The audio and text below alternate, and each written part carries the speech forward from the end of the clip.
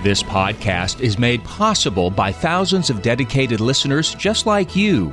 Be a part of this powerful 3-decade legacy of evangelization by visiting materdeiradio.com or downloading the Hail Mary Media app. And thank you for joining us on the bridge between your faith and everyday life. Jesus said, "My sheep hear my voice. I know them, and they follow me. I give them eternal life, and they shall never perish." Speaking to his flock in the Archdiocese of Portland in Oregon, we join Archbishop Alexander Sample as he reflects upon our faith, culture, and life in the Church on The Voice of the Shepherd. Joining Archbishop Sample is your host, Dina Marie Hale. And now, The Voice of the Shepherd. Greetings and welcome to The Voice of the Shepherd with His Excellency Archbishop Alexander Sample. Today we'll be discussing the resurrection and what's its meaning and purpose in our lives. And Happy Easter. It's great to see you, Archbishop. Wonderful. He is risen. He is truly risen. Alleluia. Alleluia. And I wanted to really, as we are in this Easter season, 50 days, to really reflect on the resurrection. What does it mean? You've been talking so much about the kerygma and how important it is in our life. So as we enter into this discussion, let's open with prayer. As always. In the name of the Father, and of the Son, and of the Holy Spirit. Amen. Good and gracious God, your Son Jesus has truly risen from the dead and has become the source of eternal salvation for all who will believe in him. We ask you with your Son Jesus to send the Holy Spirit already into our midst, into the minds and hearts of our listeners, Lord, that we ask you to touch their hearts in a special way during this broadcast. So we place this time, as always, in your hands, asking you to lead us and guide us. All this we ask through Christ, our risen Lord. Amen. O Mary, conceived without sin, pray for us who have recourse to thee. In the name of the Father, and of the Son, and of the Holy Spirit. Amen. Amen. Well, as we say so often, this is a season. This is the biggest season, 50 days. You know, and so even though we're obviously a little ways already now from Easter Sunday, that's why we continue to say Happy Easter. Yeah. You know, we can say, certainly during the first octave of Easter, the octave of Easter, the first week after Easter, we can say Happy Easter, because every day during that octave is like a little Easter Sunday. But really throughout this whole Easter season, we can continue to say Happy Easter because we continue to celebrate the great feast of the resurrection. Yeah. And it really should lead us into a different way of life. I think about hearing the Acts of the Apostles. And how did their lives begin to change? What did they do? And I want to just open with you reflecting on this kerygma, CCRR. I heard Father Peter Juliet goes, CCRR, created, captured, rescued, and our response. Right. And how this resurrection, isn't just a historical fact. This is our lives and who we believe and how we should conduct ourselves because of what we believe in Jesus' resurrection. Right, exactly. And the resurrection of Jesus Christ from the dead is very much a part of this kerygma. It is really the crowning piece, if you will, of the kerygma. We talk about that CCRR, created, captured, rescued, response. And in fact, in my message to the folks at Easter this year, I asked them to reflect on this. This is our story. That which we have been celebrating. You know, we prepared all of those weeks of Lent through our prayers and our practices of penance and our greater charity and almsgiving, perhaps, I hope. We were preparing ourselves to celebrate this Paschal mystery, and especially when we got into Holy Week, while we were in high gear to celebrate the high holy days of our year. But what are we celebrating during that week especially? We're celebrating the kerygma. We are celebrating the very reason for our existence. We're celebrating our common story, that story that unites every human person who has ever walked and who will ever walk the face of the earth. This is our common story, the story of God's relationship to us, his beloved sons and daughters whom he created in his own image and likeness. So that's the whole idea. We were created in God's image and likeness. We were created in relationship to him, but we had been captured by the enemy, by Satan, by the devil, by Lucifer. We had been captured. We had been deceived. We had been lied to. And he continues to deceive us and lie to us. But God did not leave us and abandon us in our state of capture and imprisonment. Rather, he came to our rescue. Jesus came to our rescue. The eternal Son of God came to our rescue in our own flesh. And in that flesh, he took our sins to the cross. And on the cross, he rescued us. He defeated Satan. He defeated the devil. He overcame death.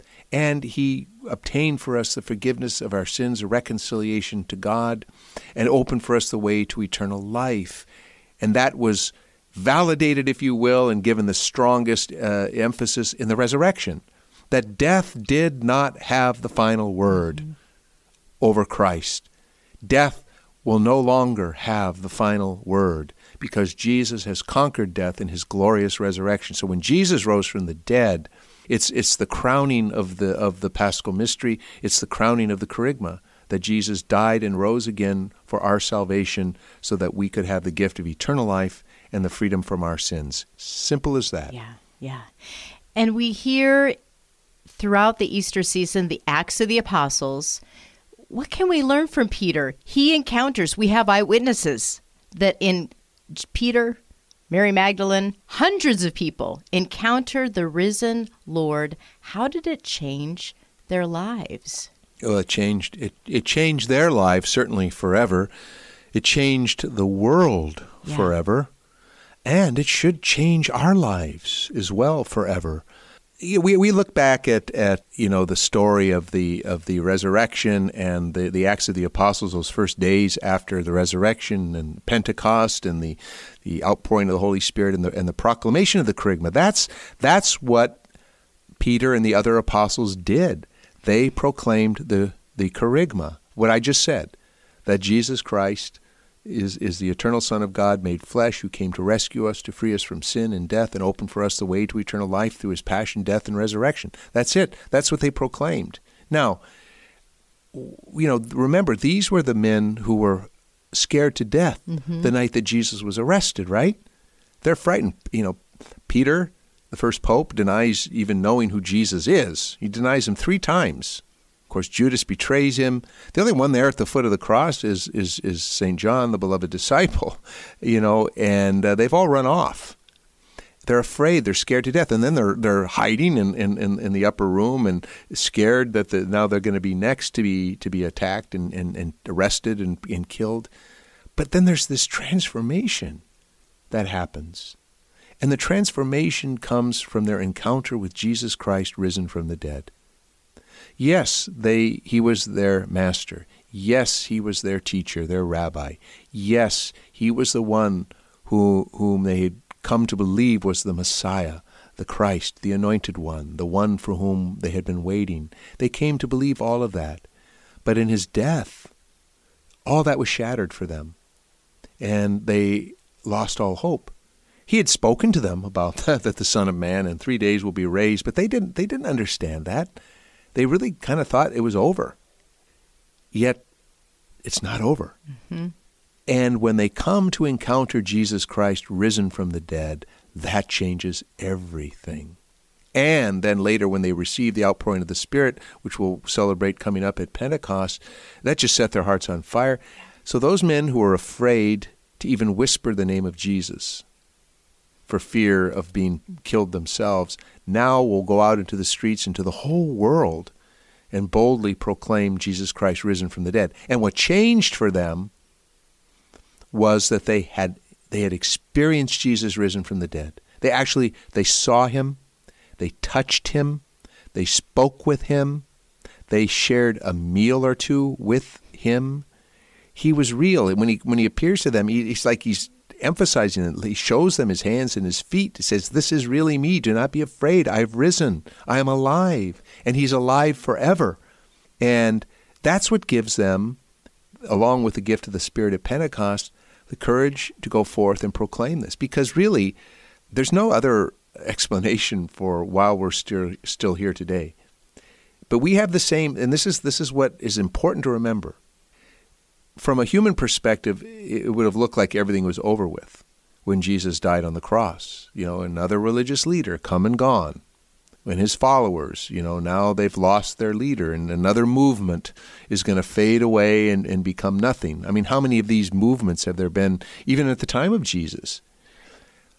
But here we are 2,000 years later, still thriving and growing and alive in the Holy Spirit. What was different about this was that this leader rose from the dead, truly rose from the dead.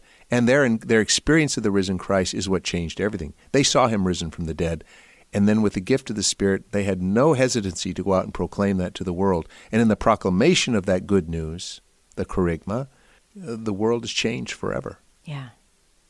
And Archbishop, as you talk about that, we can look back at Peter and the apostles, the birth of the church, Pentecost, but then here we are today. We as believers, we live our lives, but we can encounter, and in many places today, those that don't believe, or maybe who have and have turned away from that belief. And I think about all the prayers that we've prayed during Holy Week, particularly for those who don't believe, those who do not know God. How do we live in a culture that doesn't believe in the resurrection, or certainly doesn't act like they believe in the resurrection of Jesus? Well, guess what? We're right back We're like in here. the days of the early church, aren't we? Yeah. When you really stop and think about it, the apostles and others, as you mentioned, hundreds, saw Jesus risen from the dead. They experienced him, but the rest of the world didn't believe that. To the rest of the world, that meant nothing. They wouldn't have believed it.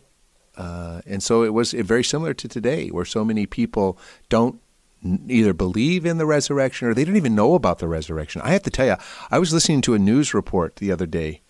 I was shocked. It was one of these person on the street interview kind of things where they go out and they ask people on the street, a question. And the question was, what is Easter? What is the meaning of Easter? Okay, everybody, celebrates Easter. We have Easter Sunday. It's, we have the bunny and the candy and the eggs and all of that. But what is Easter? And this interviewer was asking people on the street, what is the real meaning of Easter? And I was shocked that the majority of people that were asked did not know that at Easter we celebrate the resurrection of Jesus Christ from the dead. For them, it's some sort of weird spring holiday, but they don't know what's behind it. So, as you point out, we live in a culture right now, and I have to say, for us, those of us who live here in the Pacific Northwest, it's particularly true here. We live amongst a people who have not heard this good news, who do not believe, who maybe don't even know the story. Right. They don't know our story. They don't know the story of God's relations with the world and with people from the beginning. And so I think there's a particular challenge for us in witnessing to this, because that's what we're called to do. And this is so important. Jesus said to the apostles before he ascended back to the Father at his ascension, all authority has been given to me. Go, therefore, and make disciples of all the nations, baptizing them in the name of the Father, Son, and Holy Spirit. Now, he's saying that to the apostles, but he's really saying that to the whole church. He's saying that to each and every one of us. The apostles, by themselves, could not have evangelized the known world of their time. Today, it cannot be just on the backs, if you will, of the priests and the bishops and the religious to evangelize the world and to bring this good news of God's love and mercy poured out in his Son Jesus for us. This is a responsibility that every single baptized Catholic has. Each one of us, each one of you listening right now to my voice, you have a responsibility in Jesus to tell this story, to share this good news in any way that you can. Now, of course, the challenge for that is, well, how do I do this? I'm sure some of you right now are thinking, well, that sounds great, but I don't know how to do that. I'm not a theologian. It's not complicated. It's really quite simple to share the gospel, the good news with people whenever the door is open for us. And I think that's key. I don't think it's effective, especially in our culture today. I mean, if you went down I don't know, to Pioneer Courthouse Square here in Portland or in the Pearl District of Portland and got up on a soapbox on a corner and started preaching this good news, people would just probably give you a curious look and just another thing that keeps Portland weird, right? Mm-hmm. But it's the witness of our life. Mm-hmm. It's that we witness to something different in how we live, how we think, how we treat other people, how we care about other people, the joy that we should exude. Even when we're going through difficulties and sufferings and crosses, a Christian should exude a certain joy, a certain peace. And people notice that. And those are when the doors open. Mm-hmm. People might notice something different in us and question us about it. What makes you so different? Why are you always smiling? Mm-hmm.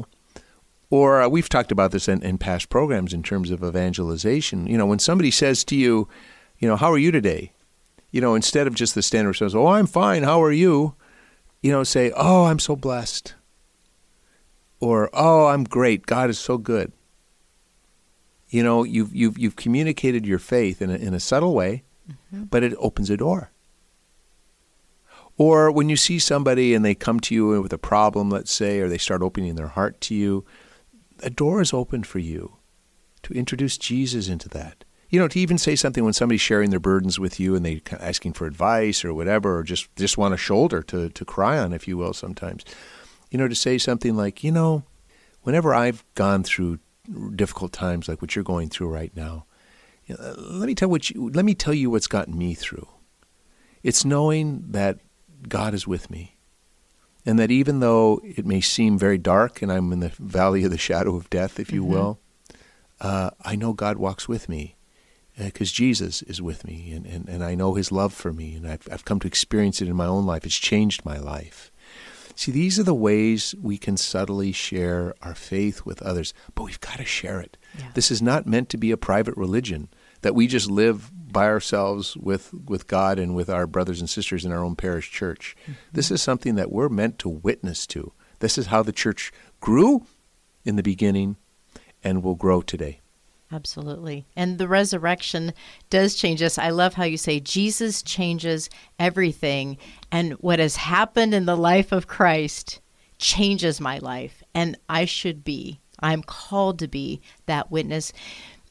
When we live in a state, I live in Washington State now, and I drive on I-205, and the big billboard tells me that Oregon is a abortion-friendly state. It does? I didn't know that.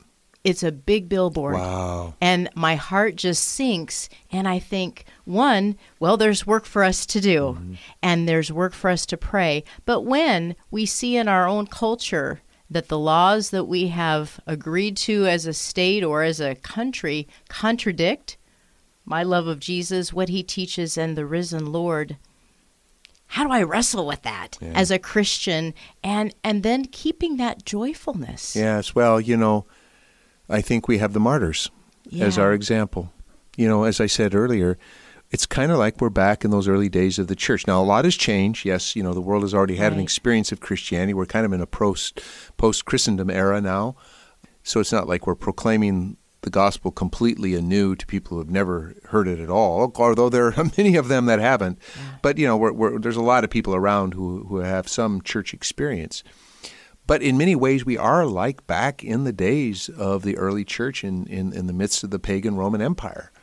It was very hostile to the church. And listen, I hate to tell you folks out there, I don't mean to alarm you, but I think this is going to get even more hostile as time goes on. I can see it happening. Just in my short time as a priest, maybe not so short, coming up on 33 years, but what's 33 years in terms of 2,000 years of church history? But I can just see it in my own lifetime, this growing.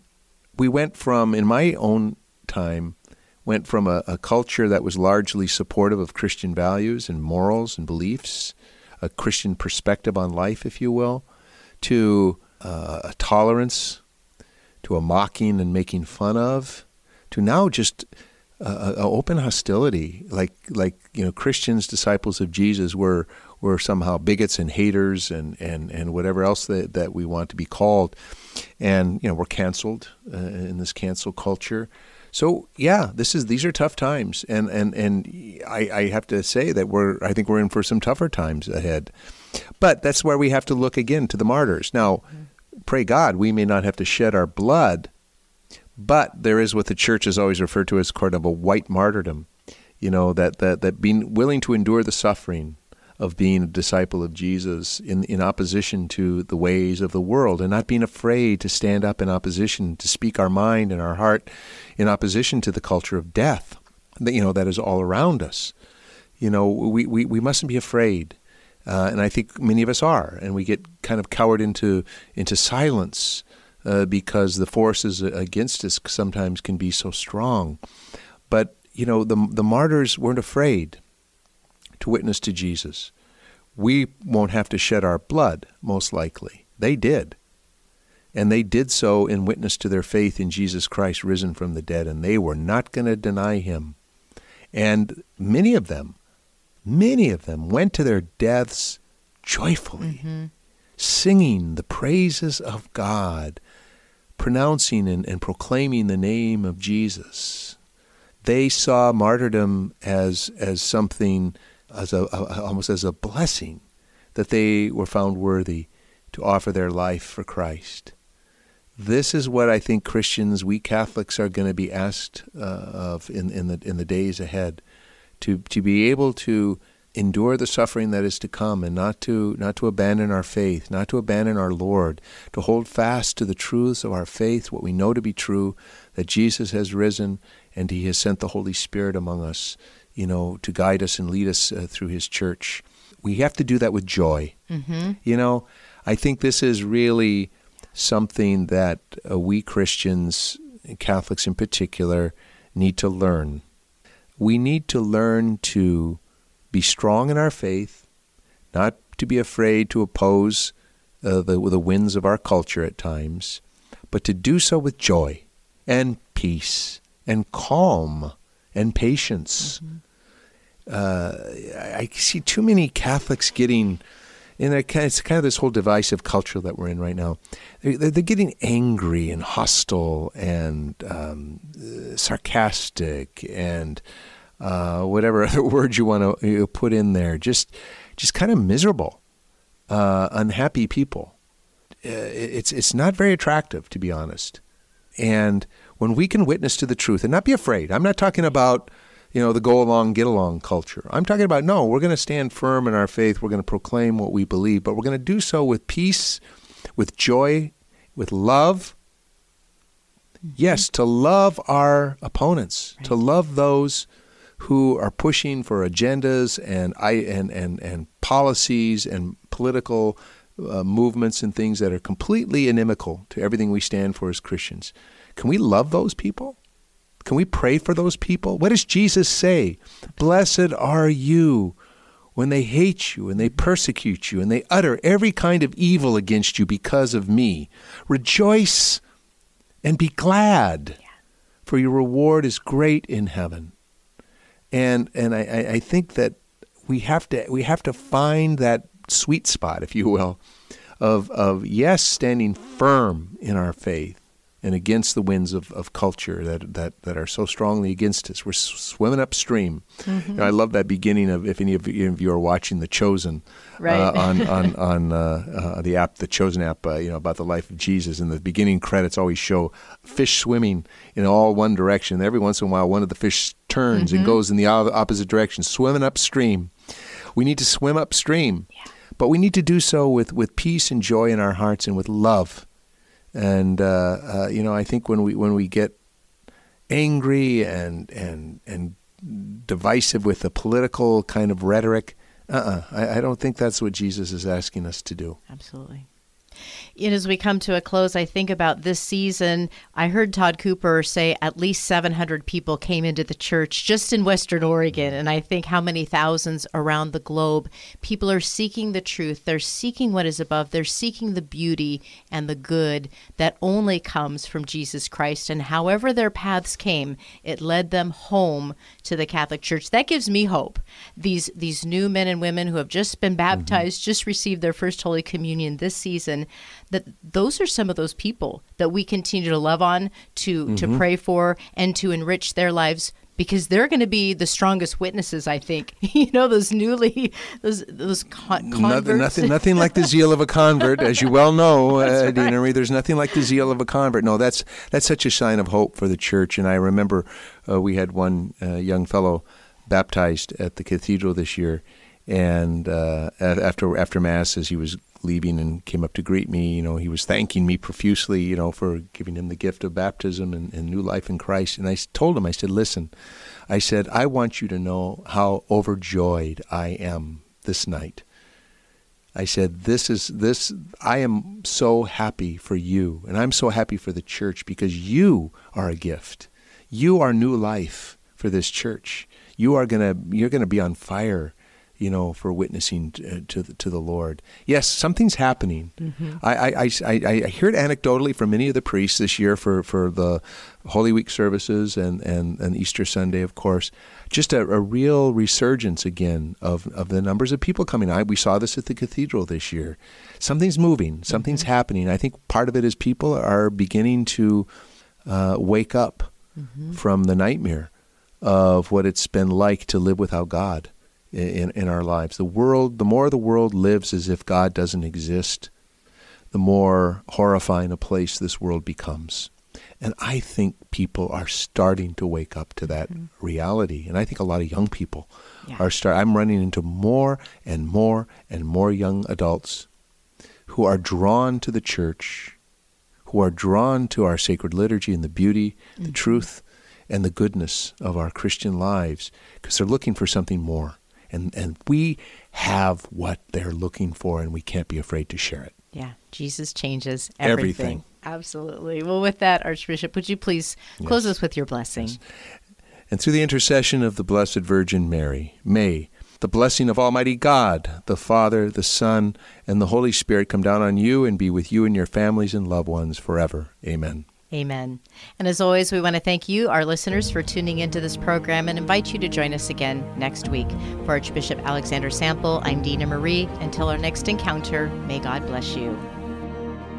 You've been listening to The Voice of the Shepherd with Archbishop Alexander Sample, a production of the Archdiocese of Portland in Oregon. To subscribe to this podcast and access to all of our past shows, visit materdeiradio.com. Please email your comments and questions for the show to info@archdpdx.org. Learn more about the Archdiocese of Portland in Oregon online at archdpdx.org.